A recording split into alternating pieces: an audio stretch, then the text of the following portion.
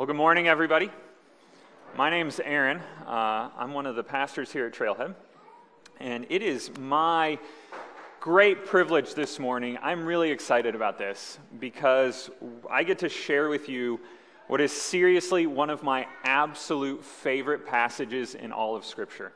So I'm really, really pumped about this. We're in the book of Romans, Romans chapter 8. If you don't have a Bible, there should be a hardback one under the seat in front of you. You can grab that. And those Bibles are on page 944. We've been there for a while. If you come back next week, we're going to be on page 945. So, but we're going to look at this passage, and I don't want to oversell it. I don't want to overhype it, but I don't think there's a danger in that because this is so good. Okay. At the risk of sounding totally like a dork, this week I was preparing for this sermon. I'm reading this passage, rereading this passage. I just kept getting so fired up about this passage that there was a point where I was like, okay, I'm just going to read it and be like, let's pray and go. Because it's so good, but you guys paid full price for admission, so I'm going to read it and I'm going to talk about it a little bit. Okay, we'll give you the full 45 minutes, but it's just that good, okay? Our focus this week is going to be Romans chapter 8, verses 31 through 34, but I want to read all of 31 through 39 because the whole thing is really powerful. It's the culmination of everything Paul's been talking about up to this point in the book of Romans. Everything over the past, we've been looking at this passage for the book of Romans for almost 3 years, and everything he's been building up, this is like the culmination of it all. So if you would, follow along with me, and we're going to read these verses, and then we're going to focus in on the first 4 verses. But 31, we'll read 31 through 39. What then shall we say to these things?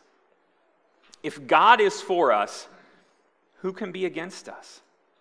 He who did not spare his own son, but gave him up for us all, how will he not also with him graciously give us all things? Who shall bring any charge against God's elect? It is God who justifies. Who is to condemn? Christ Jesus is the one who died. More than that, who was raised, who is at the right hand of God, who indeed is interceding for us. Who shall separate us from the love of Christ? Shall tribulation or distress or persecution or famine or nakedness or danger or sword? As it is written, for your sake we are being killed all the day long. We are regarded as sheep to be slaughtered. No, in all these things we are more than conquerors through him who loved us. For I am sure that neither death nor life, nor angels, nor rulers, nor things present, nor things to come, nor powers, nor height, nor depth, nor anything else in all creation will be able to separate us from the love of God in Christ Jesus our Lord. The word of the Lord. Yeah. Oh man. I should say so, thanks be to God.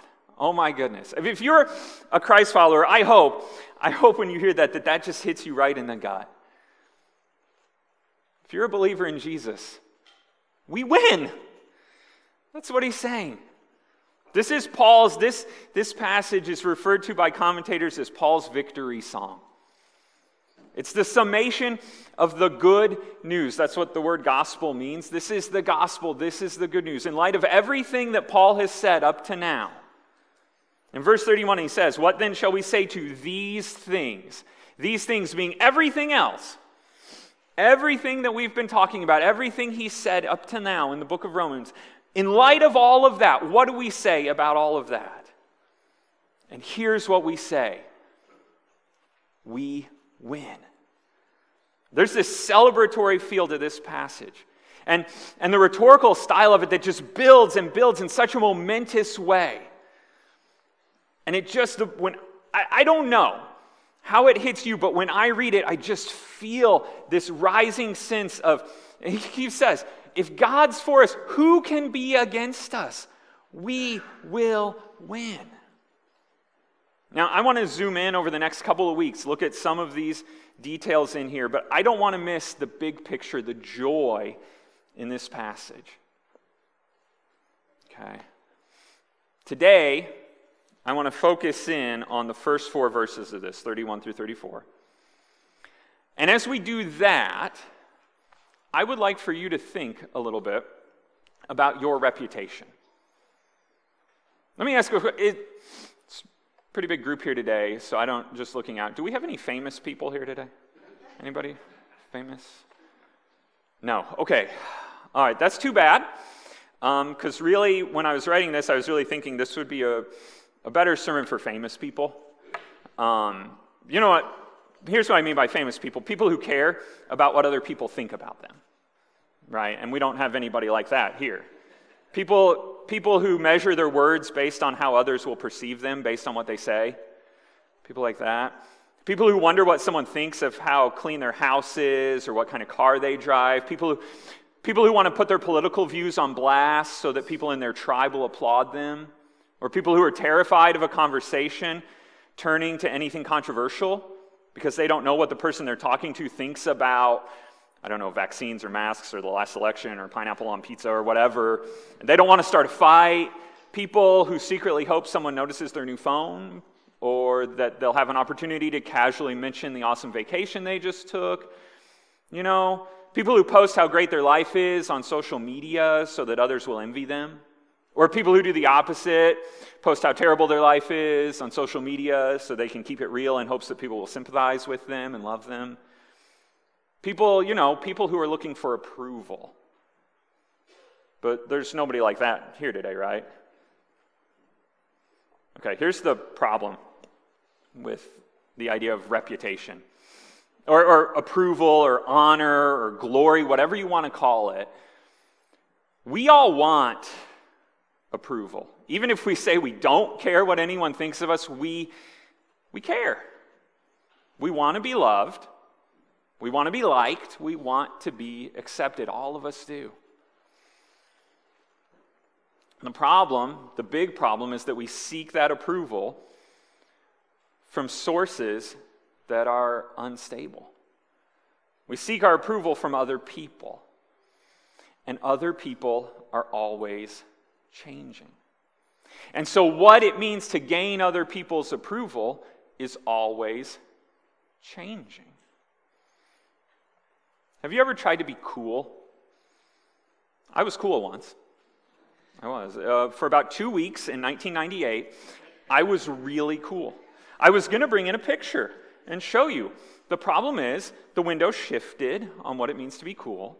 And so now looking back, you would say, like, you were cool. And trust me, for those 2 weeks, I was. I really was. But it never stays the same. It's a moving target. And you probably don't use the word cool. You don't worry about whether you're cool. But you want to be liked. You want to be loved. You want to be approved of. You want to know that other people see you and recognize you and accept you. And I'm not saying that desire for approval is bad. It's not. We all have that desire. It's a human desire. It's a deep desire deep down within us. Now, it may get twisted. It does get twisted. And we look for that approval in the wrong way. We do, because all of our human desires, our deepest desires come from God. They're the way God made us, but all of them get twisted because we go looking for them anywhere else but from God. And when we do that, inevitably, it's going to push us in wrong directions. But it is a real God-given desire. The desire to be known and to be loved comes from God. What Paul says here in Romans chapter 8,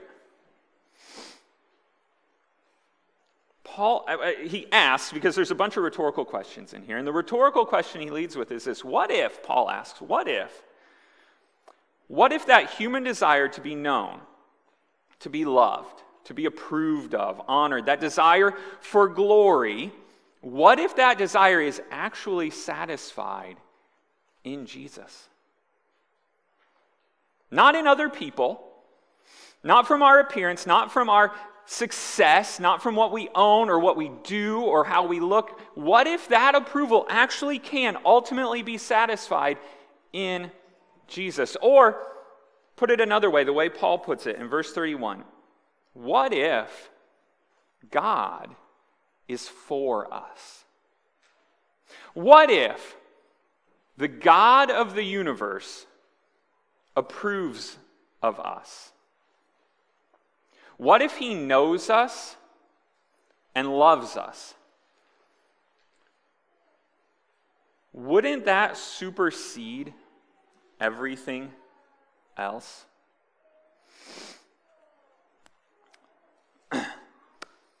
In Action Comics #1, it was a comic book published in April of 1938. And in that comic book, the world was introduced to a new character created by two young men from Cleveland, Ohio, Jerry Siegel and Joe Shuster. The character's name was Superman. He's considered to be the first ever superhero. He was an immediate sensation. The comics sold like crazy and would spawn innumerable imitators. Have any of you ever heard of superheroes before? Those come from, he was the first one. It was so popular. But really quickly, the creators and the readers ran into a problem with Superman, a narrative problem, if you will. See, Superman was too powerful. In this comic, in Action Comics #1, Superman defeats a kidnapper, a domestic abuser, a corrupt politician, and he rescues a woman who's falsely been accused of murder. Those were all deserving bad guys for him to fight and defeat. But the problem was, they were all just regular people. And Superman, with all these superpowers that he had, they were no match for him. He doesn't even break a sweat. And eventually, a story like that gets kind of boring. The bad guys come in, Superman comes in, he's way more powerful than them, so there's no tension and no drama. He comes in, he defeats them, it's over. And after a few issues, that started to get kind of repetitive. So eventually what the writers and the artists had to do, they had to come up with another creation.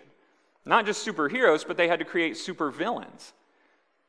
Another person or being who's equal in power so that readers would feel a sense of tension. Will Superman win? Now he's fighting against somebody who's his equal. What does that have to do with our passage? I'm glad you asked. Sometimes we think of theology kind of like a comic book. There's a hero, God, and he's like Superman, super strong. And there's an equal villain, a supervillain. You could call it Satan or evil or whatever you want to call it, but we sometimes get this conception in our minds that all of life is a battle between good and evil, and who's going to win? Will the good guys, will God triumph over the bad guys, or will Satan get the upper hand? Will evil win out? And we look at our world, with fear, because we look around and we say, oh no, the bad guys are winning. Oh no, Jesus isn't going to make it. Oh no, the Christians aren't doing what the Christians need to do, and God's word isn't going to advance, and all the bad guys are coming against us, and what are we going to do? What are we going to do? That's not our story. Okay, we don't live in a comic book where there's an equal good force and bad force locked in battle, and we don't know who's going to win. Our story, the true story, is that God, the almighty creator of the universe, is more powerful than anything, any force, any opponent, any villain who could ever oppose him. In fact, our story is not that Jesus will win. Our story is that Jesus already won. And seriously, if he is on our side, then who, Paul asks, can be against us?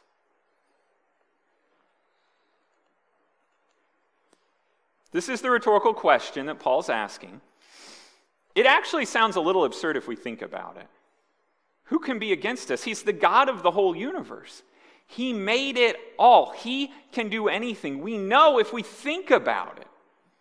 If we believe what it says, we know he wins. I think more often, the problem for us is not God will win or God has won. That's not our problem. The problem is more the first part of that sentence. If God is for us, who can be against us? That's kind of a big if, isn't it? Why should I believe that God is for me? The question Paul asks, and totally, I get this. If God is for us, who can be against us? God is the creator. He's the most powerful. He's the victor. He's the one who has won and will win. I get that. If I'm on his team, okay, that makes sense. I'm going to win. But how do I know God is for me? Like, I think I can wrap my mind around the idea, maybe, that there's this omnipotent, all-powerful, omniscient God who's in control of everything. But I look at the world around me, I look at my own life, I feel difficulty, I see pain, I see war, I see inflation, I see all this stuff going on. How do I know, and why should I trust that if there's a God who's in control of all this, that he's on my side? With everything I see going wrong, why should I trust that God is for me? This is a great question, Paul. If God is for us, who can be against us? That's a pretty big if. But Paul answers the question. In verse 32, he, God, who did not spare his own son, but gave him up for us all, how will he not also with him graciously give us all things? He gave him up for us all. There's actually two words in this verse that I want to pause and recognize the impact of them. His own son for us. His own son. Now, we believe in a doctrine called the Trinity, which is that there's one God who's in three persons, the Father, the Son, and the Spirit. It's a mystery. It's complex. Don't let that mystery distract from the impact of what Paul is saying in this verse. He, God the Father, did not spare his own son. What God did in sending Jesus to earth as a human to suffer for us, to suffer, to live a perfect life, and yet be falsely accused, be brutally tortured and murdered, that was a sacrifice. That hurt. If you're a parent and you think about the way you feel towards your own child, the idea of giving that child, of sacrificing your child for anyone else, is unthinkable. Paul is saying God gave his own son. That's not just something you do on a lark. That's not just something like, well, maybe I'll try this. Let's see how that goes. This is the ultimate sacrifice. On Jesus' part, it's the sacrifice of himself. Why would he do that? He gave up his own son for us. For us. Purely from his grace, purely from his love, Jesus came for us. The reason Jesus came to earth, the reason he was crucified, was because we needed it. Like I said, this is the culmination of everything else he said, but if we go back in the early chapters of Romans, Paul very clearly establishes, he spends the first couple chapters establishing all of us are desperately in need of rescue from our sins, from the things we've done, from the ways that we've turned away from God, we've rejected him, the consequences that come on us and those around us because of those sins. We desperately need to be rescued.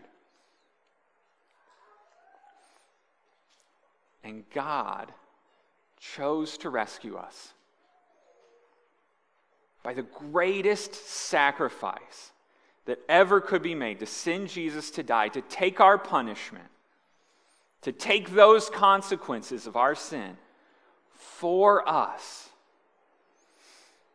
And so here's Paul's question. With that kind of sacrifice, with that kind of giving, he's willing to give everything, himself, his own son, with that kind of giving. What would not God give? That sentence came out totally weird. What would God not give? Here's how he says it. He did not spare his own son, but gave him up for us all. How will he not also with him graciously give us all things? If he's willing to give that, what is he not going to give? What is he going to hold back? What is he willing to say? I will lay down my entire life. I will be tortured and killed. But I'm not going to go where? Now, what does Paul mean when he says all things? How will he not also give us all things? The all things here is referring to those deep desires. Those deep, again, God-given desires. They're twisted. They get twisted. In our human bodies, in our human experiences, we live life in what we can believe is a fallen and broken world. Our desires go crooked. But they start from a place of need that God has put into us. We desire approval because approval is a good thing. Love is a good thing. We desire love. We desire security. That's not a bad thing. And God, in his grace, gives us those things through Jesus. He is willing to give us love. Why wouldn't he? Our union with Christ, the blessings of our union with Christ, are not just the future hope of resurrection. We have that. Okay, that is real. One day we will all be in new resurrected bodies, living with God, seeing him face to face. That's real, that's true, that's future. But there is also a blessing here and now. There is also here and now peace and comfort and security, even in the midst of our pain and our hurt. The proof, Paul is saying, the proof that God is for us is in the sacrifice of Jesus Christ. That's the evidence. So here's the verdict, because Paul uses here, in verses 33, 34, sort of courtroom language. Who shall bring any charge against God's elect? It is God who justifies. Who is to condemn? Here's the idea.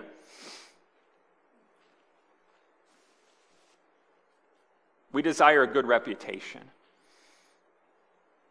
We worry about what other people think of us. Paul is saying, what can anyone say negatively about you? Who can bring a charge against you? Who is going to condemn you? Have you ever been falsely accused of something? That hurts, doesn't it? You know what's worse? Being truthfully accused of something. Have you ever had that? When somebody looks at you and says, I know you did whatever, and you're like, that's true. And you can't argue, you try to argue, you try to defend yourself. Well, it was because of, but you know deep down on the inside, yeah, I did it. But Paul's saying, well, who can bring a charge against us? Who can condemn us? The irony is that anybody should be able to bring a charge against us. Everybody should be able to condemn us. But Paul says, but we've already been found not guilty. We've already been justified by Christ's sacrifice. Who shall bring any charge against God's elect? It is God who justifies. Again, God, creator of the universe, the one who knows everything, he's the one by his sacrifice who's declared us not guilty. Who is to condemn? Who's going to tell us, you're guilty and here's the punishment? It's Christ Jesus is the one who died. He already took the punishment. More than that, who was raised? He defeated the punishment. And who is at the right hand of God, who indeed is interceding for us. To use the courtroom metaphor, Paul is saying this. It's like we've been brought up on charges. All the charges are true, but the judge, the lawyer, and the key witness are all the same person. It's God. He's the one who's going to decide.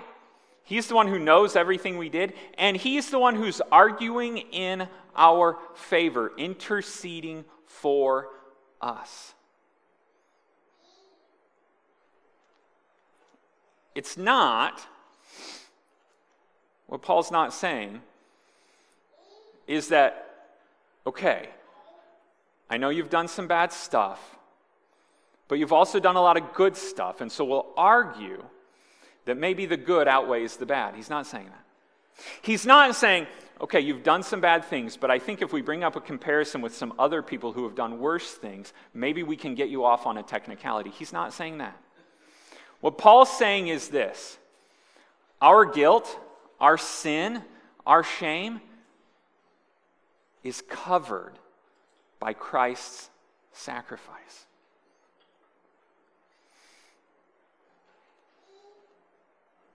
It says, who is to condemn? That word condemn will remind us probably of the very first verse in Romans chapter 8, where Paul said, there is therefore now no condemnation for those who are in Christ Jesus. For the law of the Spirit of life has set you free in Christ Jesus from the law of sin and death. We are set free, not because of what we've done, not because we followed the law, but because of what Jesus did for us. And so now Jesus is speaking up for us. He's interceding for us, present tense.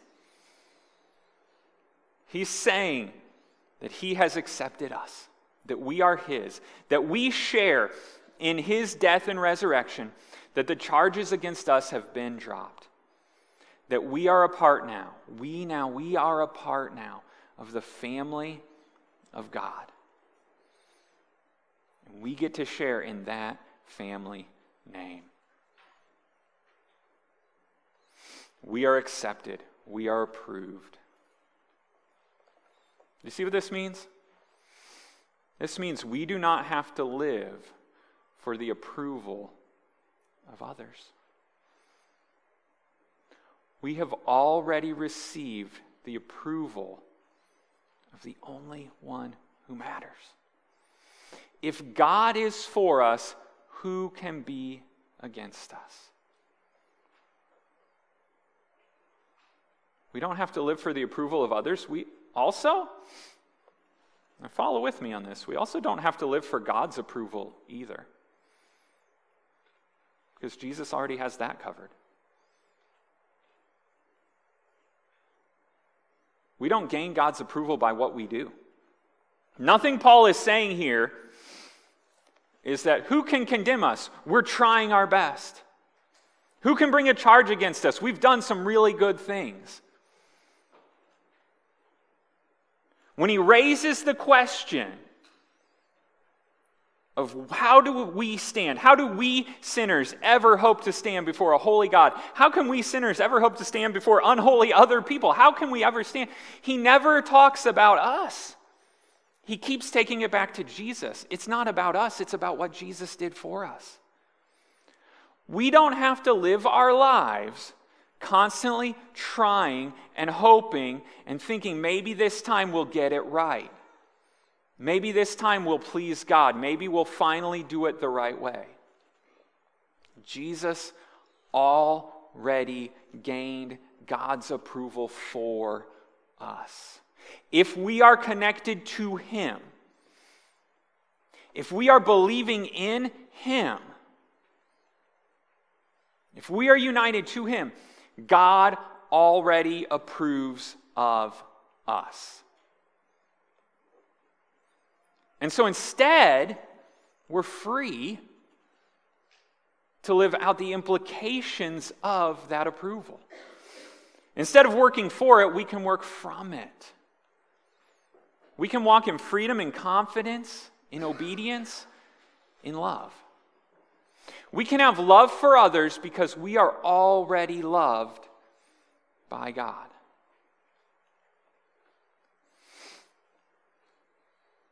Let me give you a real specific application of this. I was thinking about, what does this mean? To know that I'm already approved by God and to live in light of that. Jesus said, in the Gospels record Jesus telling us that we should love our enemies. If there's a command in all of Scripture that sounds actually physically, humanly impossible, I think it's that one. The word enemies, now again, we don't live in a comic book, we don't have supervillains. I hope you don't have an arch nemesis.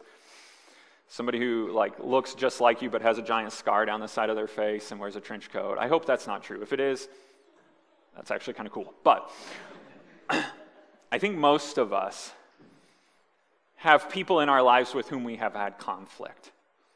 Some worse than others, some more sustained than others. Some in ways that have lodged in our hearts for a long, long time and created bitterness and hurt and pain. There are people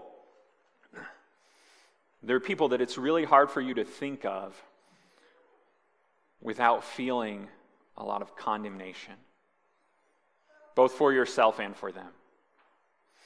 There are people who, I'll just speak from experience, there are people I have trouble thinking about without having an argument with them in my mind.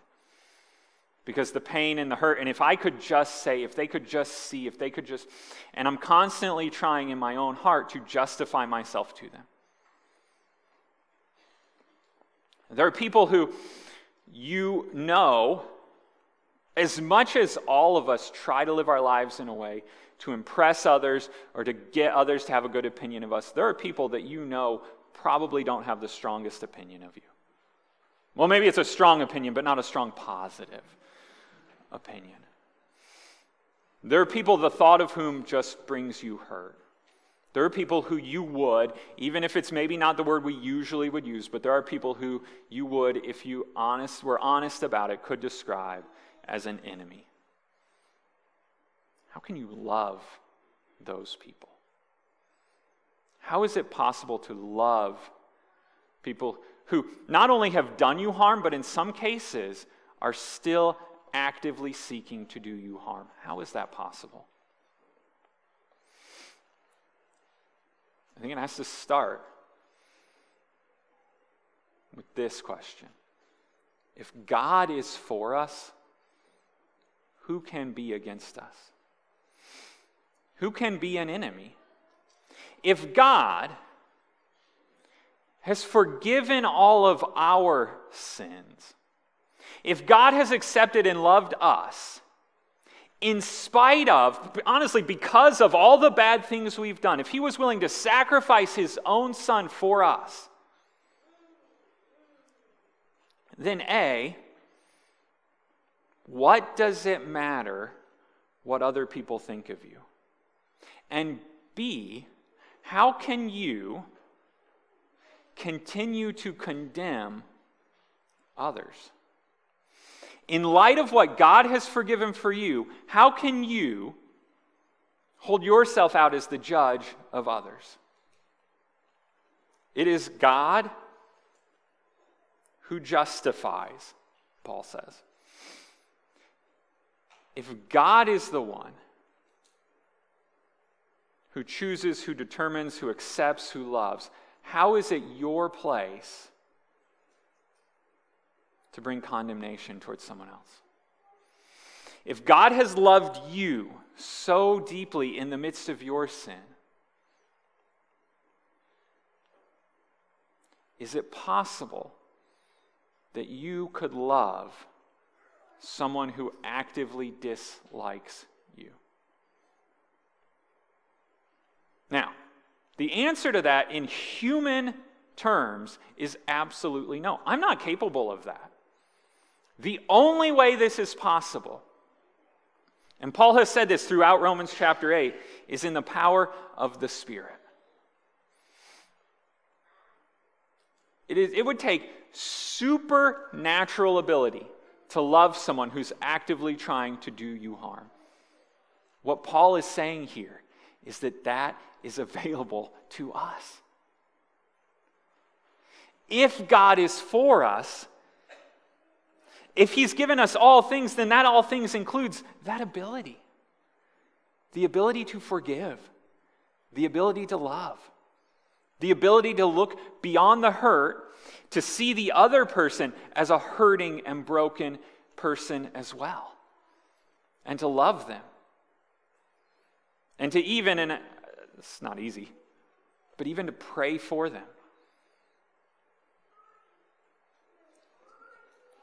If God is for us,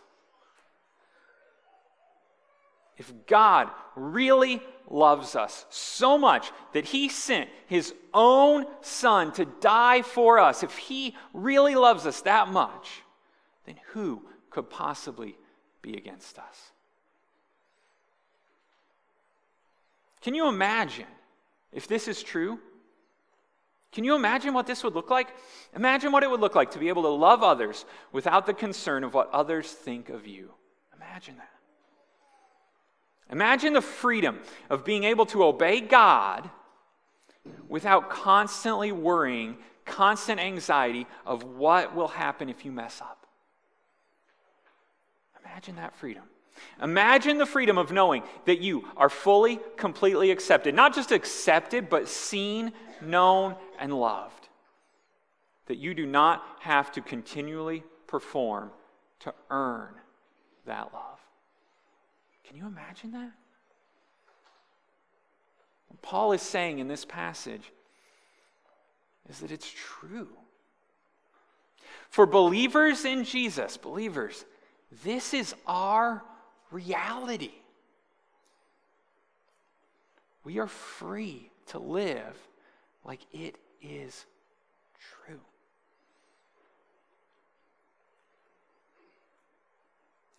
Here's what we're going to do. I'm going to put some reflection questions up on the screen to give you some time to think, to pray, and then in a few moments we'll share communion together. Before we do that, I'm going to pray, and then we'll put the reflection questions up on the screen. Heavenly Father, God, what can we say to these things? You have been so good to us. We deserve none of it. And you've given us all of it. God, I pray that you would open our hearts, open our minds again today to hear your truth, to hear your good news, to feel the freedom of what it means to know that we are totally and fully and completely accepted by you. You love us. Thank you. Thank you, thank you, thank you, thank you for sending Jesus. Thank you for taking our sin. Thank you for the promise of a future hope of resurrection. Thank you for your love. Thank you for your forgiveness. Help us to live now in light of that truth, in light of your love. In your name we pray. Amen.